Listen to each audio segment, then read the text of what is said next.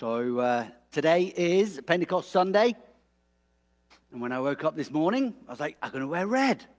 And I had two choices that I could find that were clean. It was either my Terps hoodie or my British red coat. And I thought that the Terps was probably more appropriate. One day you might see my British red coat here, but, it's always in jest when I wear it. It was a present from my wife's sister one Christmas. It was very, very nice. But we've got Pentecost Sunday. And in the church, the color for Pentecost Sunday is red, because red is the color of the Spirit. And I'm being waved at by Miss Fern because somebody forgot to send the children out to children's church if they wish to go. Wendy's burying her head in her hands right now. I have to say, thanks for, hanging out with us and wearing some hats. It's all right. So you get to be part of children's church a little bit. A little bit as well. So off you go. Any kids? Yeah, anybody who would like to leave with Miss Fern, please, off you go. Adults too, if you're fed up of listening to me and you want to hear Fern talk, then, you can go. So we have just heard read by Jay from Acts chapter 2, the account of what took place on Pentecost all those years ago. And today, it's the day that we celebrate the birth of the church. So the church didn't start while Jesus was on the earth. The church didn't start when he died and then when he rose again, or even when he ascended. The church began on Pentecost Sunday. It began on that day that Jay had read about, as the disciples that had walked with Jesus were there, waiting, doing the very thing that Jesus had told them to do. And so we're going to look at chapter 2 of Acts and see what led up to the birth of the church. See, before we get to what kind of the coming of the Spirit and the people hearing the word and the message and getting baptized, and we hear that there's 3,000 people who respond on that day. Before we even get to that part, Acts chapter 2, verse 1 reads, when the day of Pentecost had come, they were all together in one place. And the King James Version reads slightly differently. It says, they were all with one accord in one place. And so that together isn't just that they were in the same room. It's that they were together in mind. They were together in the vision, in the mission that God had given them. And they were committed to doing what Jesus had given them to do. And this picks up on that theme that Anne had spoken on last week, of unity of the body. And that theme of unity will be continued into next week when we look at perfect unity, with it being Trinity Sunday. And though this idea of unity, and with this idea of being of one accord, going on into last week and continuing into next, really striking, because for me, when we look at the worldwide church today, there's so much division. At times there's derision too. And it really, it just makes my heart ache. Makes me cry sometimes when I look at this falling apart. I mean, the church began with the apostles. It began with those disciples that walked around with Jesus during his time of ministry here on earth. And they were in agreement with what the church was about. They were of one accord. And they had a purpose. They committed to that mission that Jesus had given them. And then for like 1,000 years, the church was unified. They grew with numerous councils to discern what it was that they were called to believe, what it was they were called to put their minds to, what God was saying to them, what was truth and what was not truth. But today, there's just so many fractions in this wider body of the church. Even as we look at different denominations, we see fraction. We see disagreement. We see infighting. And to the point where some feel that church history has become irrelevant. And it's more about how we feel today. It's more about what the world and the culture that we're trying to serve feel. How we're trying to take the mission to them, but we've got to do it in a certain way that makes them happy. And all of that work that was done by those councils becomes second to that. But the doctrines that are set in place help us understand what it is we do believe. And one of those key ones we're going to pick up next week is the doctrine of the Holy Trinity. And here at St. John, we are recently coming out of departing from a denomination. The denomination that we were part of, because we saw a deviation from what is the true Catholic faith. And Catholic with a small c, universal. Just because we're Lutheran doesn't mean we're not Catholic. We're just not Roman Catholic. And we've seen firsthand in that the effect that departing from tradition, from belief, and separating from those who continue to then walk in a way which is continuing to depart from that, how even on such a small scale of just here,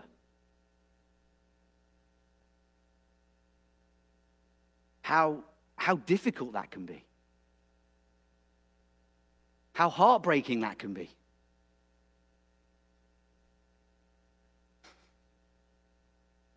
But in our reading, in Acts 2, we've got the disciples gathered together, waiting, following the instruction that Jesus has given them. And they were in agreement with one another. They were united in their beliefs, in their mission, despite, and when we think about it, despite the fact that they have been there for 10 days since the ascension. And can you imagine the challenge that would be to patience, to kindness, to compassion? 120 people in a room waiting. But they're still united. They're still of one accord.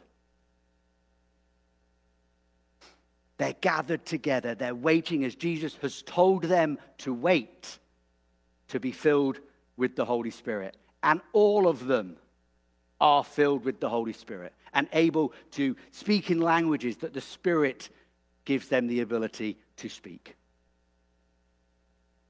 I just want to pause there for a second. See, united together, they received the Holy Spirit. And as we read on, the purpose we see for them receiving the Holy Spirit is to unite others with the message of the gospel that they carry. So they are united and they receive the Spirit for the purpose of uniting others to the message, so that the church may grow, may multiply, and that those 3,000 who are baptized and come to faith can go and do likewise. The disciples were together. They were obediently waiting as Jesus had instructed them to do. They'd spent so much time in prayer.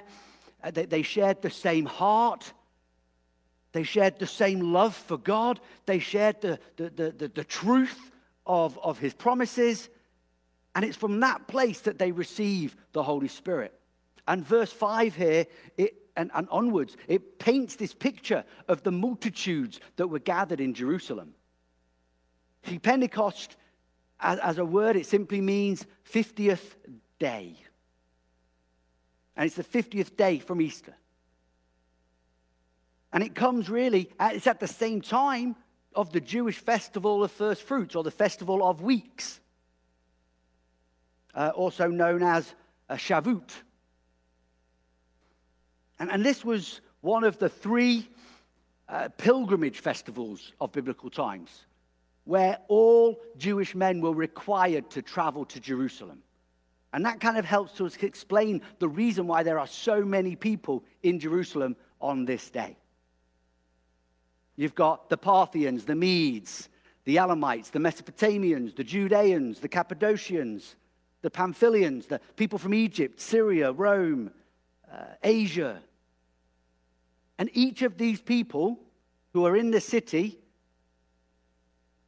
they hear the disciples and they understand them. They hear what their disciples are saying. Now imagine for a moment that you're in a crowd that big. And there are 120 people speaking. Do you think you could hear what any one of them was saying? I struggle when I go to see my kids at lunchtime at school. Yeah? There's maybe 90 to 120 people, depending on which child I'm having lunch with, in that lunchroom. And they're not all speaking at the same time, but they are making a racket. And I have to really concentrate to hear what my kid is saying to me and pay so much attention. I have to even look at them so I can see the lips moving in case I miss what they're saying and I can try and work it out. So you're in a room of you're outside, there's 3,000 plus people and 120 are speaking. And those 120 aren't even outside with you.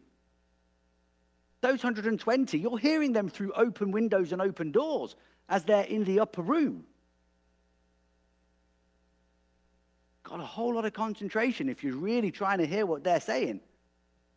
But remember, this is the Holy Spirit we're talking about. The Holy Spirit that's been given to the disciples who are united so they can bring others in unity and birth the church. And so maybe, just maybe, what's going on here is that God, through the Holy Spirit, is connecting with each person, no matter what nation they've come from, no matter what language they're speaking, in a way which supersedes natural language. Now, if we look carefully at the text, it says what? It says that the crowd heard what the disciples were speaking in their native tongue. It doesn't say the disciples were speaking in that native tongue. It says they heard in their native tongue. So this is the disciples. They've not come out to address the crowd. They're still, like I said, in the upper room. Yes, doors might be open, windows might be open. But the crowd have heard the disciples speaking in other languages as the Holy Spirit has given them the ability. The disciples have been loud enough to be heard.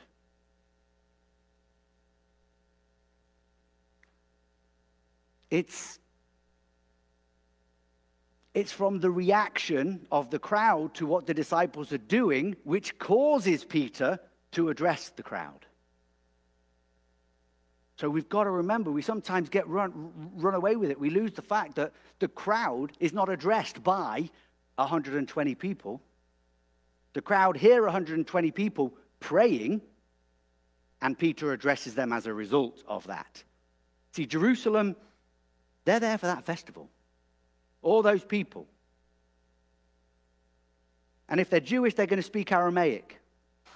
And if they're not a born Jew and they're a proselyte, then the chances are they're speaking Greek.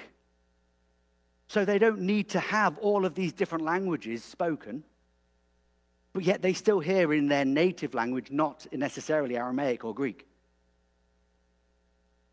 We can't assume that the disciples spoke a language which was understandable by others in that native way, because the text doesn't tell us that's happened. We can't assume that isn't the case, because the text doesn't tell us. But it was something which was identifiable. God has given the disciples the ability to speak in another tongue.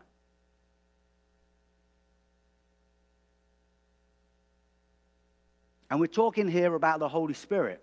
The Holy Spirit, the same Spirit that is sent to unify people today. And it's more than capable of working through the words that we speak so that the message of God can be heard. So the language being spoken by these 120 disciples, it could be a mix of languages of all those people who are present, and they just happen to be able to hear their own in that melee. Or it could be a language which has been given for the disciples to be praising God. But a language yet which, although unique, is still understandable by those who are there. See, as I said, this is what leads Peter, standing with the other apostles, to address the crowd. The response to, why can we hear them in our own tongue? Oh, they must be drunk. I don't know how you get from, how can we hear them in our own tongue, to they must be drunk. Because that's a big jump for me. But that's what they said. And that's what leads Peter to address the crowd. And he says to them, whoa, come on, they're not drunk. It's way too early to be drunk. Instead, this is what Joel prophesied. And I know I'm getting old because the vision stopped a few years ago and I started having lots of dreams. Scriptures kind of talks to us in that way. So I know I'm getting old because I'm starting to dream. And that Spirit that has come, it comes like a rushing wind with flames of fire resting on their heads. It's the same Spirit that is manifested in a multitude of ways today. Right? So if you believe in Jesus Christ, if you believe that he is the Son of the living God, that he died for you on the cross, that he rose again, that your sins are forgiven because of his actions, that because of his actions you've been adopted into the family of God and you are able to call him Father, then that Holy Spirit resides in you. And all of that power and all of that authority that you read of in Scripture is given to you. But be careful with that, because that power and that authority is given for one reason and one reason only. No matter the way in which it's manifested, no matter the gifts that you've been given through that, either as one-off or a season, or if they're continued gifts, the Spirit is all about the same thing as the Son. And the Son, we know, is all about the same thing as the Father, which is reconciling the world to himself. Unity. Unity under God.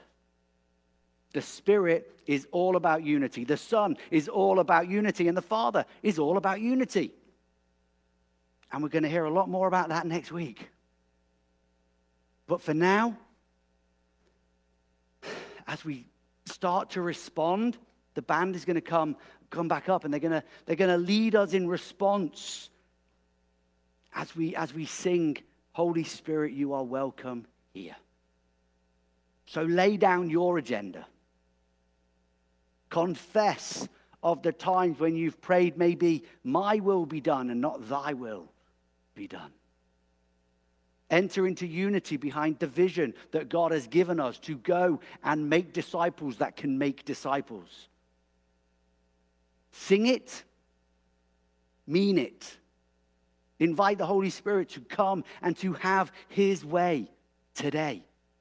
To flood this place. Welcome his presence into your heart. And surrender to his transforming nature as you call on the name of the Lord. Let's sing.